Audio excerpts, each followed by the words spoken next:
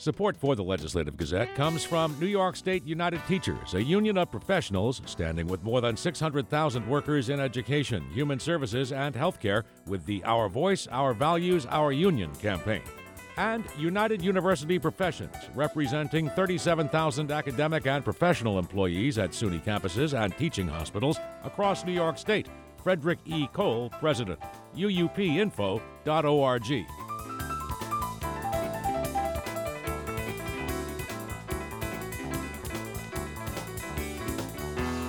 Governor Kathy Hochul and state health officials say New Yorkers should start preparing for a surge in 3 different viruses, RSV, the flu, and COVID, as the winter holiday season gets underway. The Legislative Gazette's Karen DeWitt reports. Hochul says doctors and hospitals in New York are bracing for a tri-demic in the upcoming winter season. The respiratory virus RSV has been spiking in children for several weeks, and now the flu is on the rise. The governor believes largely due to New Yorkers attending Thanksgiving gatherings. We're not out of the woods. The threat is real, and we have cases. According to the CDC, 2 children have died from the flu so far this year. Children as young as 6 months old are eligible for the flu vaccine, and health experts recommend that everyone who is eligible get one. There is no vaccine or antiviral medicines for the RSV virus. Dr. Sally Permar, pediatrician-in-chief with New York Presbyterian Hospital, says there is potential for a vaccine and medicines to treat RSV to be ready for next year's flu and cold season, though. She says for now, parents should monitor their sick child at home and watch for these signs to determine if they need to go to the hospital. When you start seeing your child have difficulty breathing and rapid breathing and breathing that makes it hard for the child to drink and remain hydrated are good times to think about looking for medical care. State Health Commissioner Dr. Mary Bassett says it's believed that the 2 years of social isolation, school closures, and lockdowns are responsible for the viral outbreaks in a population that has not yet been exposed to the diseases. We're coming out of a period when our children were really cloistered. They weren't going to school. We were keeping them away from other people, even from other children. And this is hypothetical. I mean, we're just speculating that kids haven't been exposed to many common viruses that they in another time would have been exposed to. Finally, as year 4 of the COVID-19 pandemic approaches, cases are once again on the rise by 25% nationwide, and they're increasing on Long Island. Hospitalizations are also up, a trend Dr. Bassett finds worrying.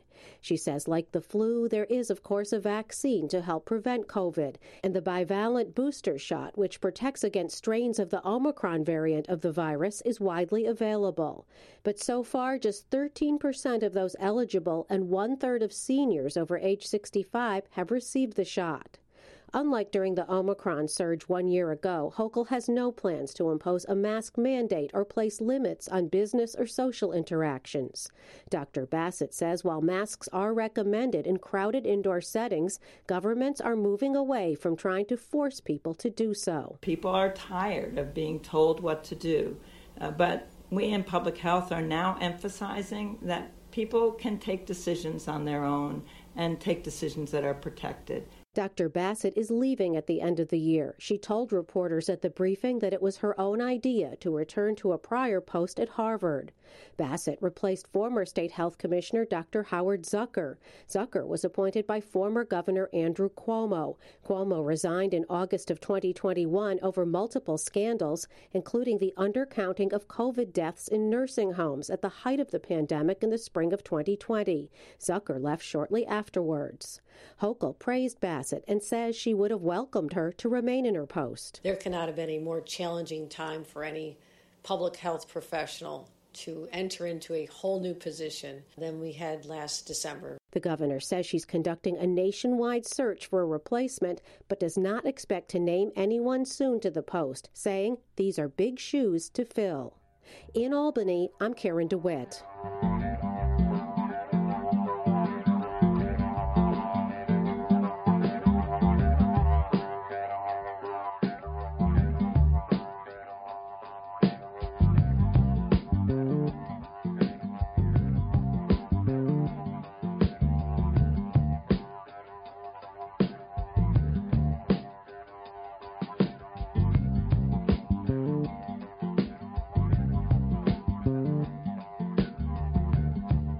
You are listening to the Legislative Gazette, a program about New York State government and politics. I'm David Gustina. Legislative Gazette political observer Alan Chartock spoke with Conservative Party Chairman Gerard Kassar this week, who reacted to the midterm elections in New York. Your reaction: Republicans did better than expected in blue state New York. How come that was? Well, I think a lot of it had to do with the fact that we had Lee Zeldin on the top of the ticket, charismatic, energetic candidate. I think also, unfortunately for the people of the state of New York, the Democratic Party, in their mishandling of crime issues and, frankly, not a very impressive handling of economic issues, gave a lot of voters pause, a desire, particularly independent voters, to look for alternatives, to look for different elected officials. The end result being that we now have 11 Republican conservative Congress members, and we picked up, it looks like, 5 seats in the state assembly, and there was a small net gain. It looks like it's only 1 seat in the state Senate.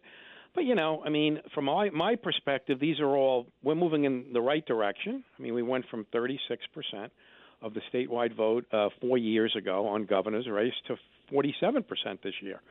So I was, I wouldn't say it was, a tidal wave, but I would definitely say the tide came up in New York. I want to read you something from the Conservative Party website. Tolls and fares on the rise. New York State's 3 largest authorities, Thruway Authority, Port Authority, and the MTA, are all planning to raise tolls and fares in 2023. In the case of the MTA, they're looking at significant fare increases above the increases already scheduled. It is no accident that these authorities operate outside of direct taxpayer control. How so? Well, because the legislature years ago, with the consent of the governors, different governors have wanted to create this buffer so that they're not going to be held responsible for what are exceptionally unpopular items. In the case of the MTA, I mean, they'll accurately talk about reductions in ridership due to the pandemic, but they really do not want to discuss the fact that when the pandemic ended, that they in turn could not provide a safe environment or a clean environment. To some degree, that is improving, but once people decide that they or come up with a different mechanism or manner to transport themselves in New York City or in the New York City region, because this is the MTA region from Poughkeepsie through Long Island, you don't get them back. So, I mean, maybe the MTA needs to be looking at other ways of reducing cost instead of making the whole experience much more expensive. And let me just say this to you, if you don't mind. Not at all. I am an individual who happens to use the subways, happens to go over Port Authority bridges, and happens to take the Thruway a lot. I am really getting hit hard by all this. Now, hey, it's not going to put me on a poverty line, but I mean, we could be potentially talking, in my case, quite a bit of extra money annually, and I am not the only person in this boat. That's New York State Conservative Party Chairman Gerard Kassar, speaking with Legislative Gazette political observer Alan Chartock.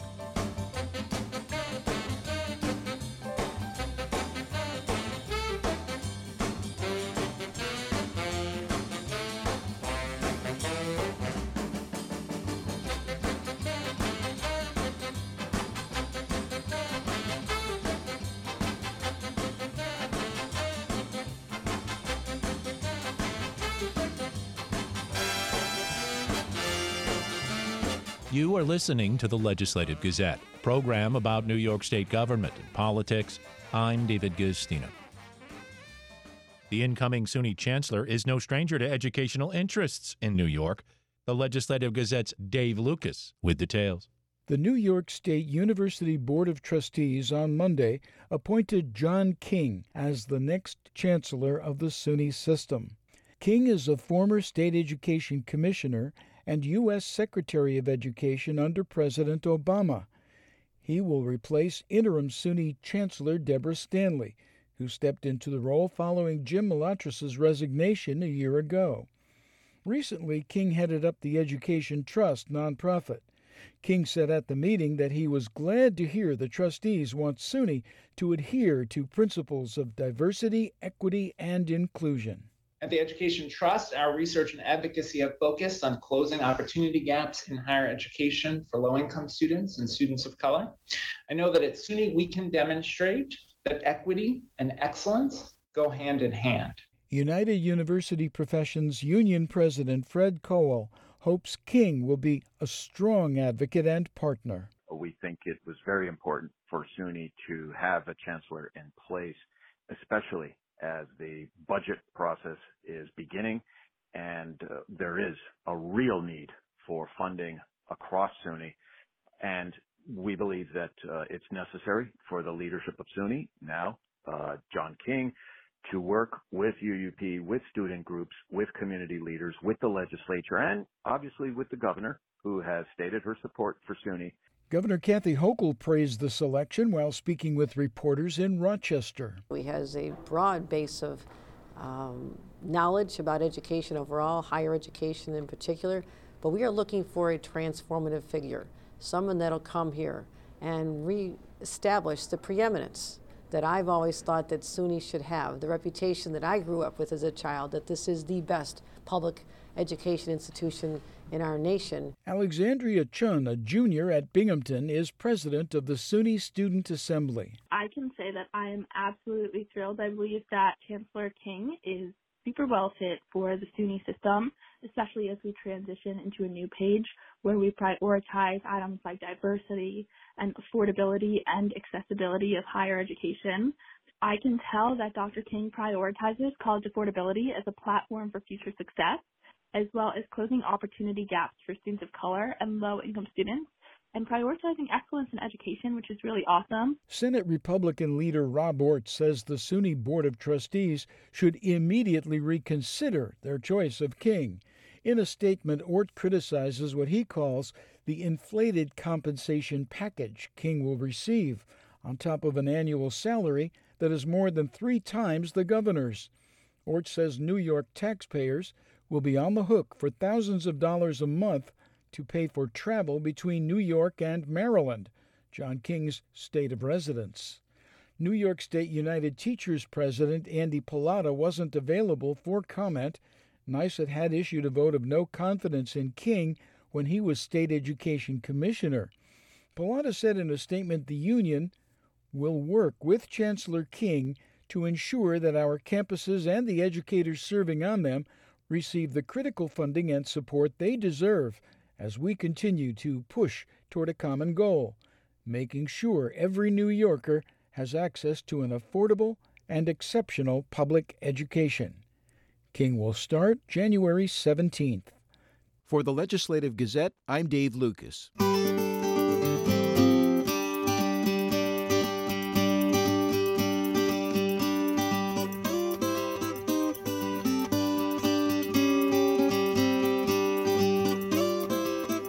You are listening to the Legislative Gazette, a program about New York State government and politics.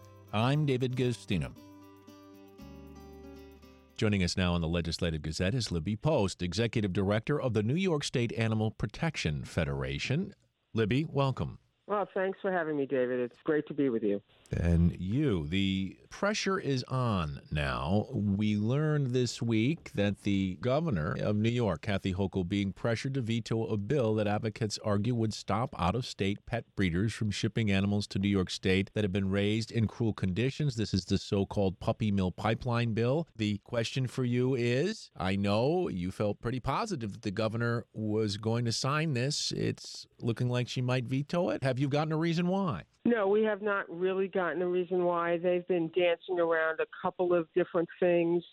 One is, well, we don't want to put people out of business. Well, there used to be 400 pet stores in the state of New York. There are now between 70 and 80. That means educated consumers have made the choice that this is not the way they want to buy a pet.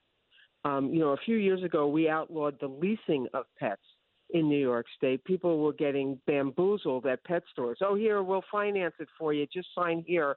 They ended up leasing the animal with a major balloon payment at the end. That's been outlawed in New York now. It's time for us to take this next step. New York is complicit in animal abuse for as long as we allow puppy mill puppies to come into the state. We have a puppy mill mom. We adopted a puppy mill mom about a year ago. She has puppy mill PTSD. But the reason why we did this, other than the fact that we love animals, I mean, when we got the message about her that she was at an Amish puppy mill in Ohio, and the option was somebody come and get her or we're going to take her out back and shoot her, right? We were like, this dog needs to be rescued. She was bred every 6 months from the time she was 6 months old, her first heat cycle, and when she was spent and could no longer produce any more puppies, she was not a worthwhile investment for the breeder, so he wanted to just take her out back and shoot her. Thankfully, there was a rescue. People look at the puppies in all of this. Oh, they're so cute. They're this, they're that. They are pumped full of antibiotics and steroids when they get to a pet store to look healthy. I get the calls. I just got a puppy from a pet store. It's sick. What do I do? You know, and I'm like, you got to spend a lot of money if you love this puppy to make it better. And sometimes that works and sometimes it doesn't. So the fact of the matter is that this is a dying business model, and New York is not in the business of propping up dying business models. These companies can rebrand as humane businesses like the rest of the pet stores that we know of throughout the country, PetSmart, Petco. Locally, we have Benson's. There are plenty of these pet supply stores. It's a $183 billion business. Less than 2% comes from the sale of live animals, and some of that are the crickets that people buy to feed their snakes. And so we know that this is not where the bulk of the money is coming from in terms of revenue for pet stores. And these 70 or 80 remaining pet stores can rebrand as humane businesses. The bill calls for shelters and rescues to come in and do adoption events, which is the model we see all over the place. People then come to the store, do the adoption event, they buy all the stuff. They buy the food, the bedding, the stupid costumes at Halloween, the medicine, everything that they need for their animals, and then they come back because they have built a brand loyalty to this local business because they did the adoption there, because they were good to the shelter or the rescue, because they're humane. Isn't there a larger issue here, though, Libby, in that we see these animals as products, not sentient beings? Oh, absolutely. I mean, you know, the pet store goes online, right, an app on their phone, and does boom, boom, boom on their phone, and the next day or the 2 days later, a transport comes for $100 a pop, and all these animals are brought in. So, yeah, they're seen as commodities. And the fact of the matter is that these are living, breathing entities. They're not a TV. They're not, you know, something that you can take or leave. This is an animal that needs to be cared for, that needs to be have medical attention. And I can tell you what happens at the puppy mills themselves. They are not provided with veterinary care. You know, there are USDA films that we've gotten and we are using to show how bad the conditions are for the moms and the puppies themselves. And yeah, they are sentient beings and they deserve better. They deserve much better than this. And New York deserves to take the step up. And Governor Hochul needs to take this step. I don't understand what the problem is here. She has received thousands, tens of thousands of emails. I personally delivered close to over 2,500 postcards. We did the old-fashioned way, right, of real postcards. We've got calls going into the executive chamber. We've done research that shows people in New York want this bill signed. They no longer want New York to be complicit in animal abuse. Yeah, and one of the ways to help stop animal abuse is to support those that do that as part of their jobs. Tell us about the Division of Animal Cruelty Law Enforcement. Well, so the New York State Animal Protection Federation represents all the shelters in the state, and many of the shelters are also SPCAs, and so they have humane law enforcement peace officers. Some of them carry, some of them don't, as in weapons. But our Division of Humane Law Enforcement, we do a lot of training to make sure that not only our people, but district attorneys, judges, other types of law enforcement, sheriffs, police departments can recognize what animal abuse is and act on it. And to some degree, we have been the victim of our own success because now law enforcement, other than our own folks, humane law enforcement, but police, sheriffs, they are taking these crimes seriously. And we are seeing that our shelters are now really at capacity because of all of these animal abuse cases that have been uncovered. And we will continue to do this work because this is the right thing to do. Making sure animals are not abused, making sure that animals, companion animals, are taken care of well, they're not in hoarding situations. That's what we need to do. And I can tell you that the puppy mill bill, when COVID hit, pet stores did unbelievable price gouging. They were selling animals for $4,000 or $5,000. I did a survey. I have found that shelters then ended up with these animals that were bought as puppies when people started going back to work. And so now we're holding the bag for these COVID puppy mill purchases, and we're trying to get these animals adopted out. So, the pet stores were not really good actors during COVID, and they continue not to be good actors. I can tell you that they are lying through their teeth when they say, oh, we go and we see where they are and we talk to the people who breed them and they're really good people. We know where these animals are coming from. There are certificates of veterinary inspection that have to come into the state to say, to ag and markets, to say where these animals are coming from. We know. We've got the pictures. We've got the videos. We know the horrendous situation that these animals come into. And our humane law enforcement, they are the folks that go out and make sure that when animals are in somebody's home, they're not being abused. But we have to make sure that abused animals aren't coming into New York to begin with. Yeah, and you mentioned the shelters and that more animals are coming in as a result of more law enforcement paying attention. So does that mean we need more shelters? What's the condition of our shelters in New York? Well, there's about 100 shelters in the state of New York, give or take, and most of them are my members. We've been very successful at the Federation of creating the Companion Animal Capital Fund, and last year that was $8 million in the budget to help shelters with capital projects. We'll never get operating funds. I know that. That's not going to happen, but capital money is something that is tangible and people can see the results. Shelters, by and large, are either municipal, so they are government entities, or they're nonprofits, and they provide sheltering services for local governments because all local governments have to provide sheltering services for their homeless companion animals. So the shelters themselves, we're seeing a number of shelters across the state. Over 30 or 40 have gotten this money. Susquehanna in Cooperstown, Westchester SPCA down in Briarcliff, the Humane Society of Westchester in New Rochelle, Dutchess County, they've all gotten money and have opened up new facilities. Susquehanna is a beautiful new facility. If you're ever in Cooperstown, go take a look. There are a number of new shelters, and what this money has done, it's really interesting because, people rail against government funding, right? But when a shelter gets this award, and the most you can get is $500,000, it helps to kickstart a capital campaign. And that's what happened in Susquehanna. They got $500,000 the first year, and then they were able to raise $5 million to build a new shelter. Same thing in Westchester. We're seeing this all over the state. This money is helping shelters with their physical plants.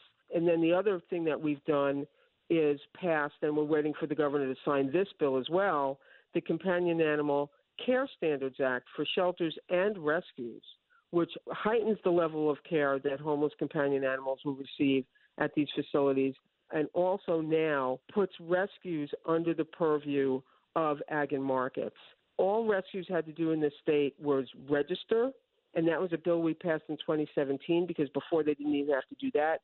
Now they will be inspected along with the shelters, and that has to happen. We're speaking with Libby Post, Executive Director of the New York State Animal Protection Federation. Now, Libby, obviously you're lobbying on behalf of those who can't lobby for themselves, in this case, the animals, but the best lobbyists often are the people who want their legislators, their governor, to support a bill like the puppy mill pipeline. So how do people, if they're concerned about this, make their voices heard? Well, the thing that you can do right now is call the governor's office. Call the executive chamber, 518-474-6666. 8390. Listen for all the prompts. I think you do 3 first and then 2 in terms of the extensions, and leave a message. Be polite, but leave a message asking the governor to sign the puppy mill pipeline bill, which is S1130. And, this bill passed in the Senate a number of times. It passed in the Assembly this year with massive bipartisan support. That's the thing. This is not a Democrat or a Republican issue. This is a humane issue. This bill passed with massive bipartisan support in both houses, and it's clear that puppies and kittens are the last bastion of nonpartisanship. And the governor needs to recognize that people want this bill signed and that it's an important bill, and it will make sure that New York is no longer complicit in animal abuse. So, folks, please call the executive chamber, 518-474-8390, and make your voice heard. Go on Facebook. Go to the New York State Animal Protection Federation's Facebook page and share our Shut Down the Puppy Mill Pipeline video, which features my little rescue, Sophie, talking directly to the governor about what it's like to be a shelter, not a shelter dog, a puppy mill dog, a puppy mill mom. But do this today. She has until the end of the year to sign this bill. This is one of the most consequential bills for animal welfare that New York will ever pass. She is Libby Post, Executive Director of the New York State Animal Protection Federation, often with her puppy mill dog in the background as she joins us on the Legislative Gazette this week. I'll also disclose she's on our WAMC panel on the Roundtable program weekly, a long-time correspondent. Libby, thank you for being with us. Thanks, Dave. I appreciate it. And that about does it for this week's show. We had help from the New York State Public Radio Network. For copies, call 1-800-323-9262. Ask for program number 2249. Or just listen online at WAMC.org or schedule a podcast wherever you get your podcasts. And join us again next week at this same time for more news on New York State government and politics. For the Legislative Gazette, I'm David Gustino.